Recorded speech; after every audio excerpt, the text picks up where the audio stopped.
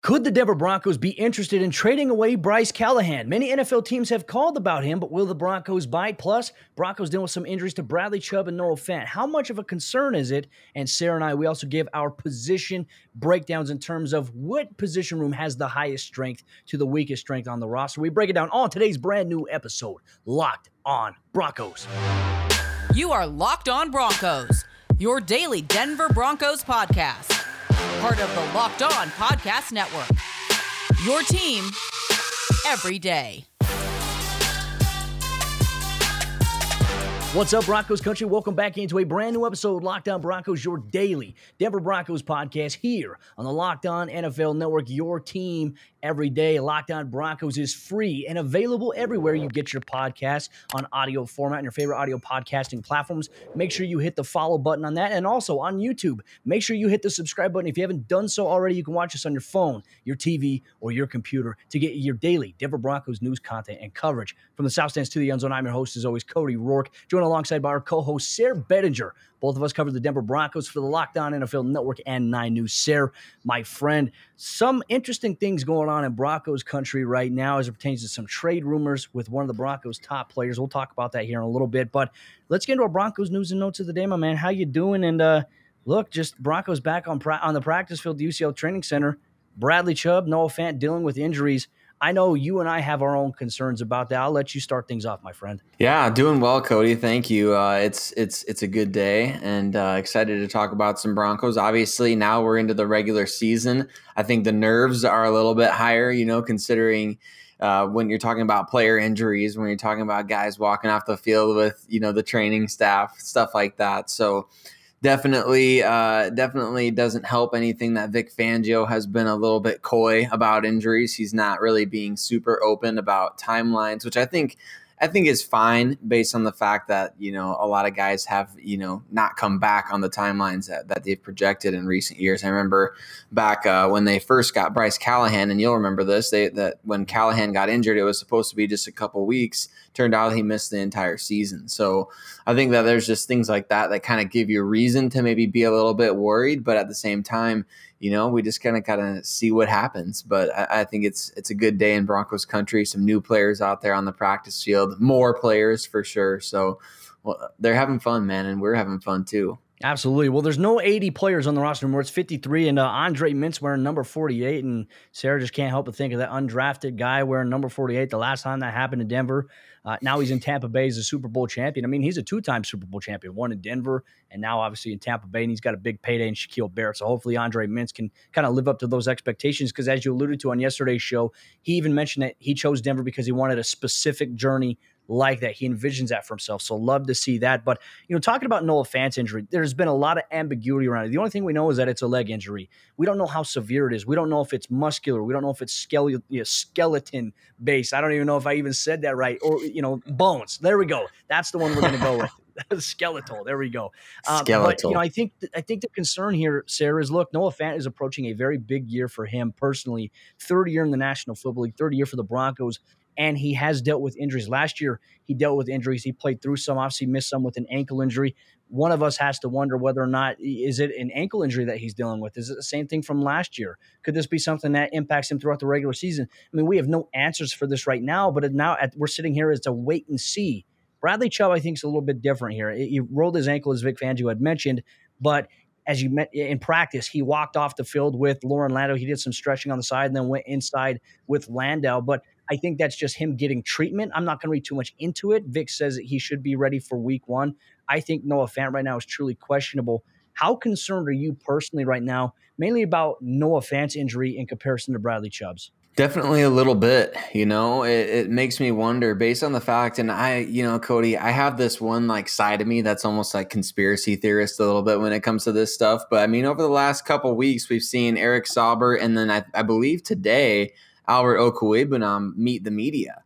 And so you can't help but wonder, not just to get every guy in front of a microphone, but you can't help but wonder why those guys are out there meeting the media.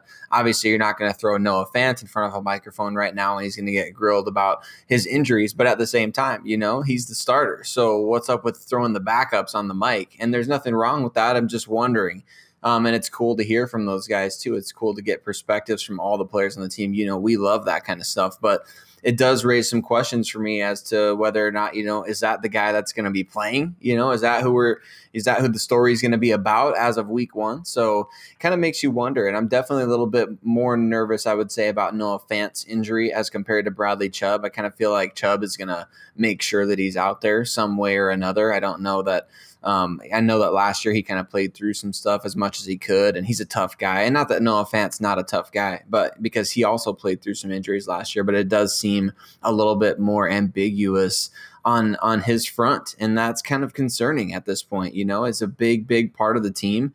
Really planned a lot of things around him. Didn't really make many additions or moves that were substantial at the tight end position because of Noah Fant and his projected breakout this season. So I think obviously when you look at that, especially in terms of now you've only got 5 receivers. So you were planning on Noah Fant essentially being one of those guys to replace what you released and then didn't pick back up. So I really do feel like I would like some more clarity, or maybe at least just like hey, here's exactly what he's dealing with. And then we could at least even Google just to find out, what's the usual timeline for this kind of thing. So, but at the same time, I mean, they'll be ready to go. The backups will be ready to go. So it's still a little concerning. You want to see the entire starting lineup out there, especially with, as we talked about, how important this September is for Vic Fangio and the team as a whole. Yeah, the pressure's on. Guys like Shelby Harris, they talked about it. They said, we have to be better in September. We talk about it. We want to do it, and we have to figure out a way to make it happen. It is interesting, though. I believe, if I'm not mistaken, Vic Fangio had said that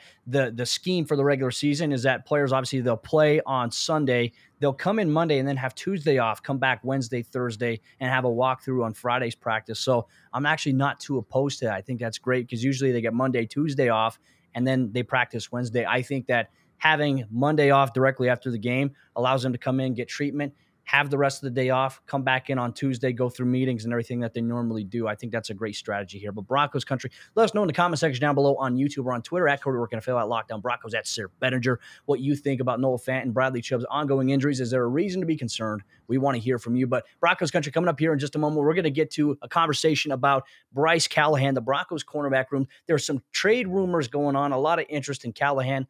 What do the Broncos do in this situation? We'll get to that coming up here in just a moment. But before we do that, let me tell you about the sponsor of today's episode of the show. It's our good friends over there at Built Bar. And Built Bar is the best tasting protein bar on the market. I just bought the brand new Built Bar protein balls, and they got peanut butter brownie, coconut almond. They're very delicious. They have a lot of protein. I mean, that's the key word, protein, right? You want to help repair those muscles. Well, you know what? The Broncos, on Mondays after they play the game, they need to take a bite into Built Bar to help rebuild some of that muscle tissue that they strained from moving and being very explosive on the football field. But outside of that, they have 9 amazing, delicious flavors, including the occasional limited time flavors.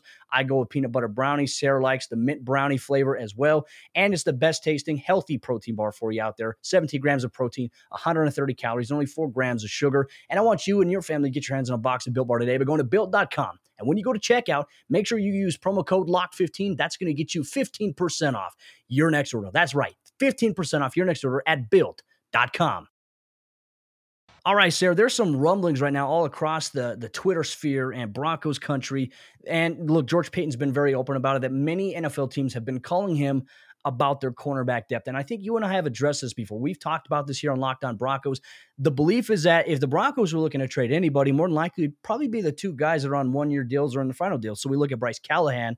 I believe he's scheduled to make $6.5 million this year, if I'm not mistaken. And then you have Kyle Fuller, who's really a 1-year rental. But the interest that is being garnered around the league is for Bryce Callahan. Now, I got to ask you this. If you're George Paton, how serious do you listen to these phone calls? I mean, what would you do, for example, if you're going to say, hey, you know what, we're not interested? Or if you were interested, what type of value would you be looking for personally for a guy like Bryce Callahan? No, it's a great question. It's a great question because Bryce Callahan, as we saw last year, when healthy, one of the better corners in the league last year, was outright dominant, I would say, for the Broncos. And he did that playing outside most of the time. You know, we saw him in the nickel some, but he was more playing outside than anything else when we saw him healthy last year. So he's obviously capable of doing both. And I think he has tremendous value in this league, despite his injury history, which we know the last 3 seasons he's really struggled to stay healthy. So if you're the Denver Broncos, the great thing is you really have no need to trade him. There's no incentive to trade him unless you get an offer that you can't refuse.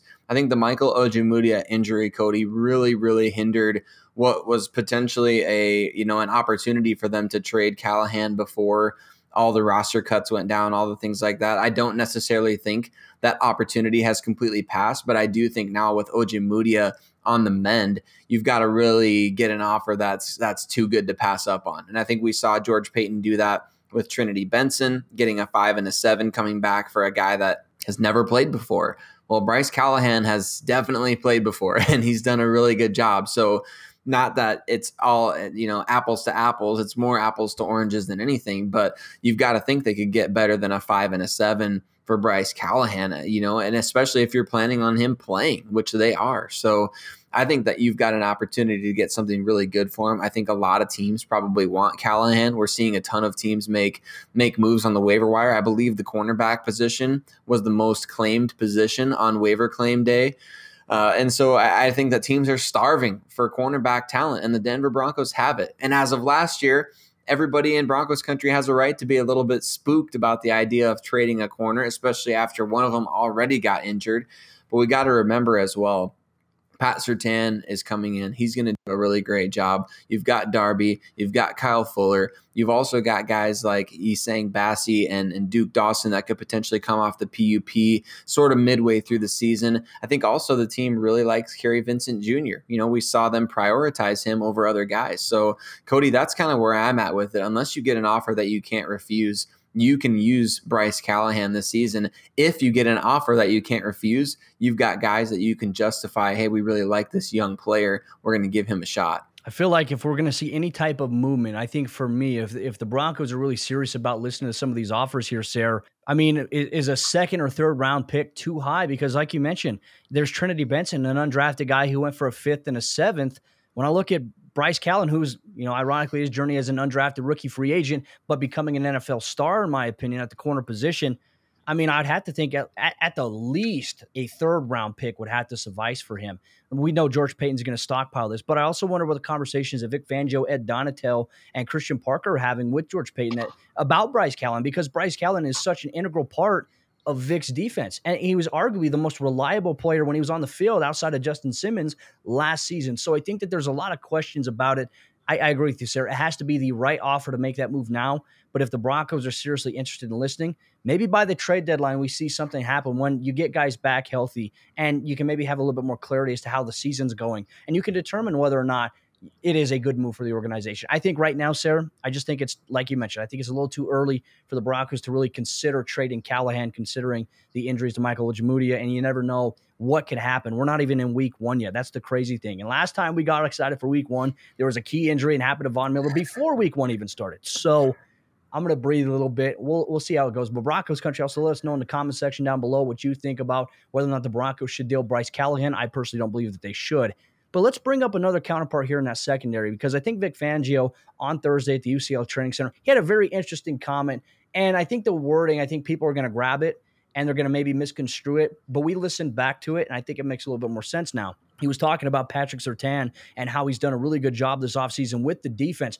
But he did make note that him learning multiple positions, right? So he's playing outside corner. He's playing nickel. And Vic even mentioned he's playing some dime backer in some of these packages. He says him having to learn all these positions has hurt his development at some of those positions. Now, what he means by that, and I think people are going to misconstrue it, he's been getting a lot of work at outside corner, positions that Kyle Fuller, Ronald Darby play. He's been getting most of his work there. So his work inside the nickel and his work as a dime backer, that's where Vic Fangio is alluding to the fact that maybe his development has been impacted at those parts a little bit, but he's doing a really good job picking up the defense, learning on it. It's just about getting more reps. So we could see things ramp up a little bit as the season goes on. I expect that we're going to see him on the outside to start, but he might work his way up into that rotation. Hey, hopefully before that first game against the Las Vegas Raiders week 6, that maybe that's when we start seeing him work a little bit more in the nickel and maybe in that dime backer spot, specifically to counter a guy like Darren Waller. What are your thoughts here about the comments that were made by Vic Fangio? Yeah, I think that Fangio probably could have used a better turn of phrase when it comes to, his just way of describing the way that Pat Surtain has done a good job. I mean, to say that it's hurt his development is not necessarily the way that you would think, like, oh yeah, you're giving a player a great compliment here about the way that he's picked up the defense multiple positions.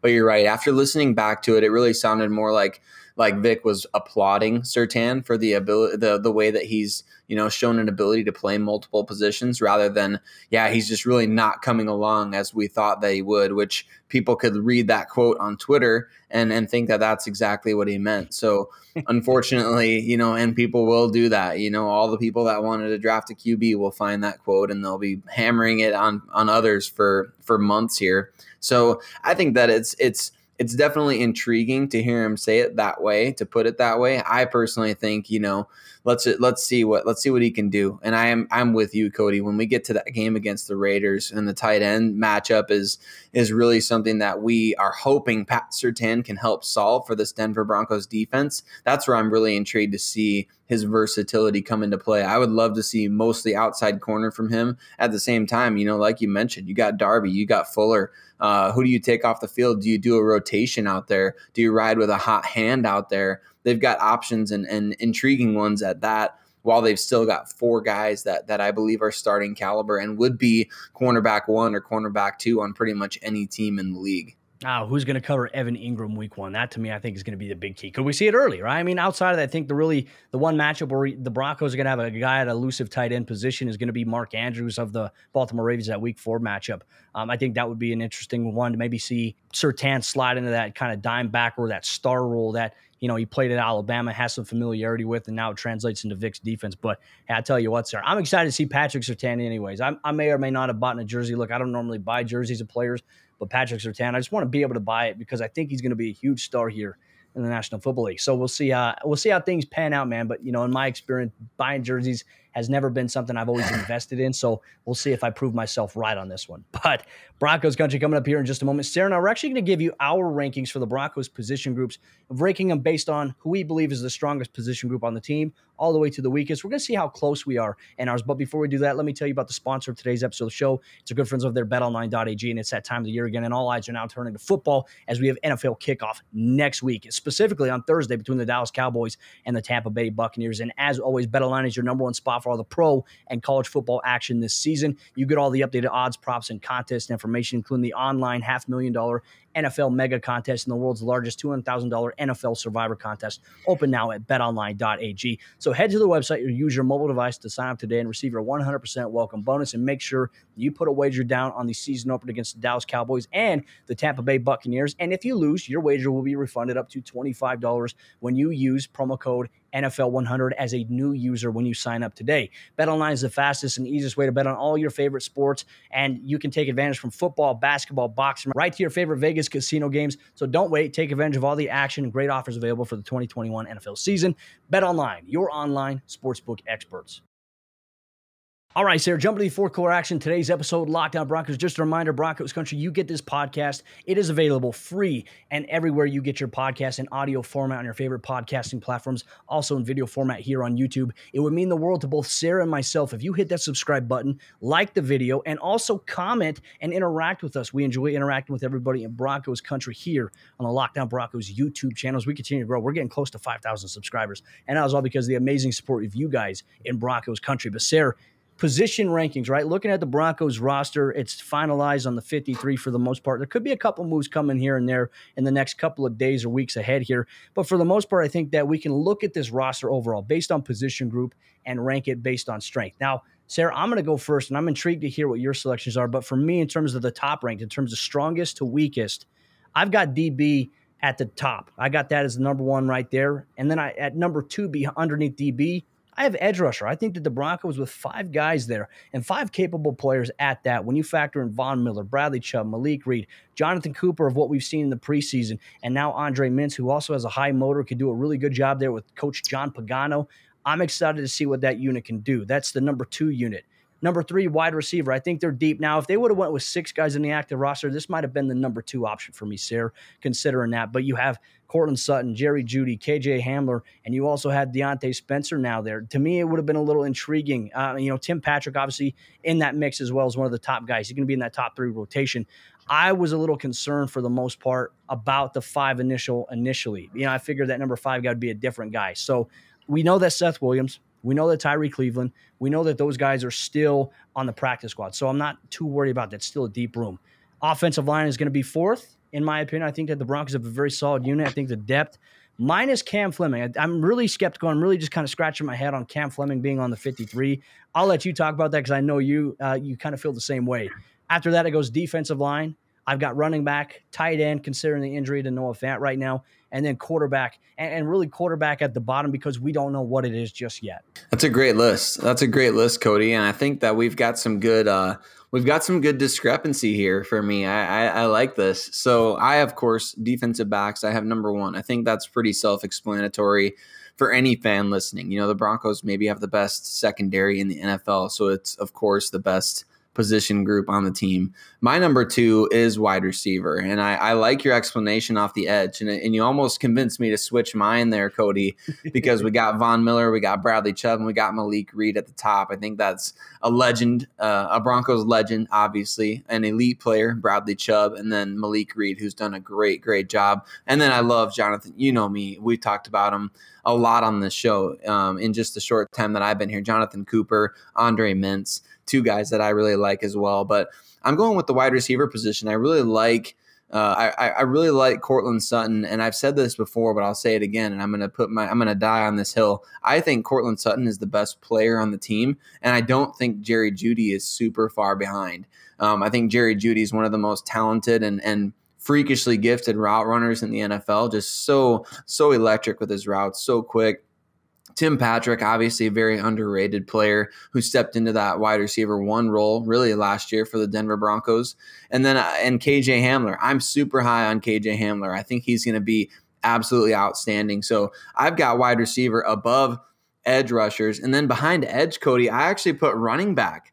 And I think that position group is going to be really fun for the Denver Broncos this year. I'm really projecting a little bit, I would say, in my rankings. Melvin Gordon, I think he's a very, very good veteran player. Javonte Williams, I liked him as one of the best running backs in this draft. And I was a big Najee Harris fan as well from Alabama. But I think Javonte, if you get a running back 1 caliber prospect there, him and Melvin Gordon is a tremendous duo. And then obviously we're looking at some solid depth with Mike Boone and the new guy, Nate McCrary there. I've got quarterback as number 5, which I could be on something there, Cody, but I think the Broncos quarterback room is pretty good. I like Drew Lock. I think that he's a good player. I think that he can still develop. I'm bummed to see him not starting, but that doesn't mean that I'm not happy that, Teddy Bridgewater is getting an opportunity. I've liked Teddy Bridgewater for a long time. So I've got him and Drew Lock, and then obviously Brett Rippon, I think is a really good number 3.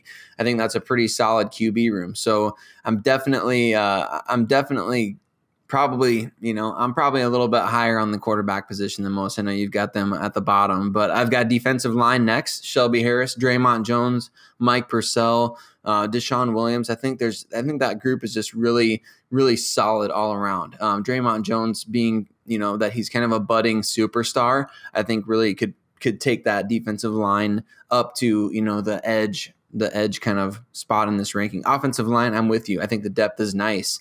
I don't love Cam Fleming on the active roster, but if he's 53 out of 53 or 52 out of 53 in terms of, the roster spot, then it kind of is what it is. I would love to see them spend that roster spot on another receiver, as I mentioned before, but for the time being, I suppose it's okay. He's not going to play. Even if Bowles gets injured, I think you are throwing Calvin Anderson into the mix, or the same with Bobby Massey.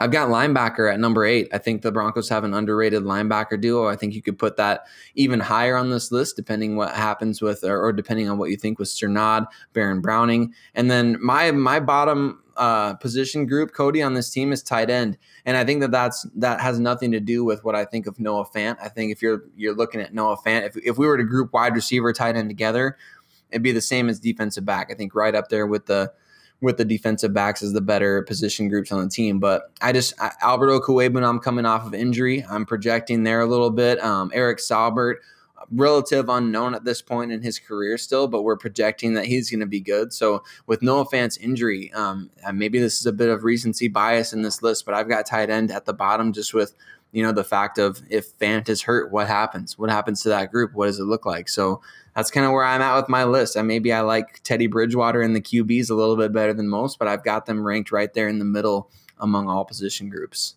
I mean, I think that's a fair list that you put together as well. In Broncos country, I'm sure you're going to either agree or disagree with those. You might have a completely different list than we do. And if that's the case, make sure you drop it in the YouTube comment section. Make sure you let us know on Twitter at Cody Rook NFL, at Sarah Bettinger, at Locked On Broncos. But I think it's an interesting discussion. And I think, for you and I, Sarah, we're kind of on the same level of thinking regarding tight end. And it's okay, I think, if we use recency bias right here, because right now the injury to Noah Fant, it's widely unknown. We don't know if it's actually going to impact him longer than the week one. We know that he's expected to play, according to Vic Fangio, but we really don't know the severity of the injury. Him not practicing or not even being limited, I think, is a little bit of a cause for concern. So I think the tight end where it's placed right now is probably a valid spot there. So I don't have too many disagreements with your list. I think that the Broncos, regardless, even though how we're ranking these from, strongest to maybe the weakest in terms of perception, I still think that the Broncos have a top roster in the NFL. And many national media experts as well alongside of us, they think the same thing with Denver. So I'm intrigued to see how things play out. I know that we're just, we got action coming up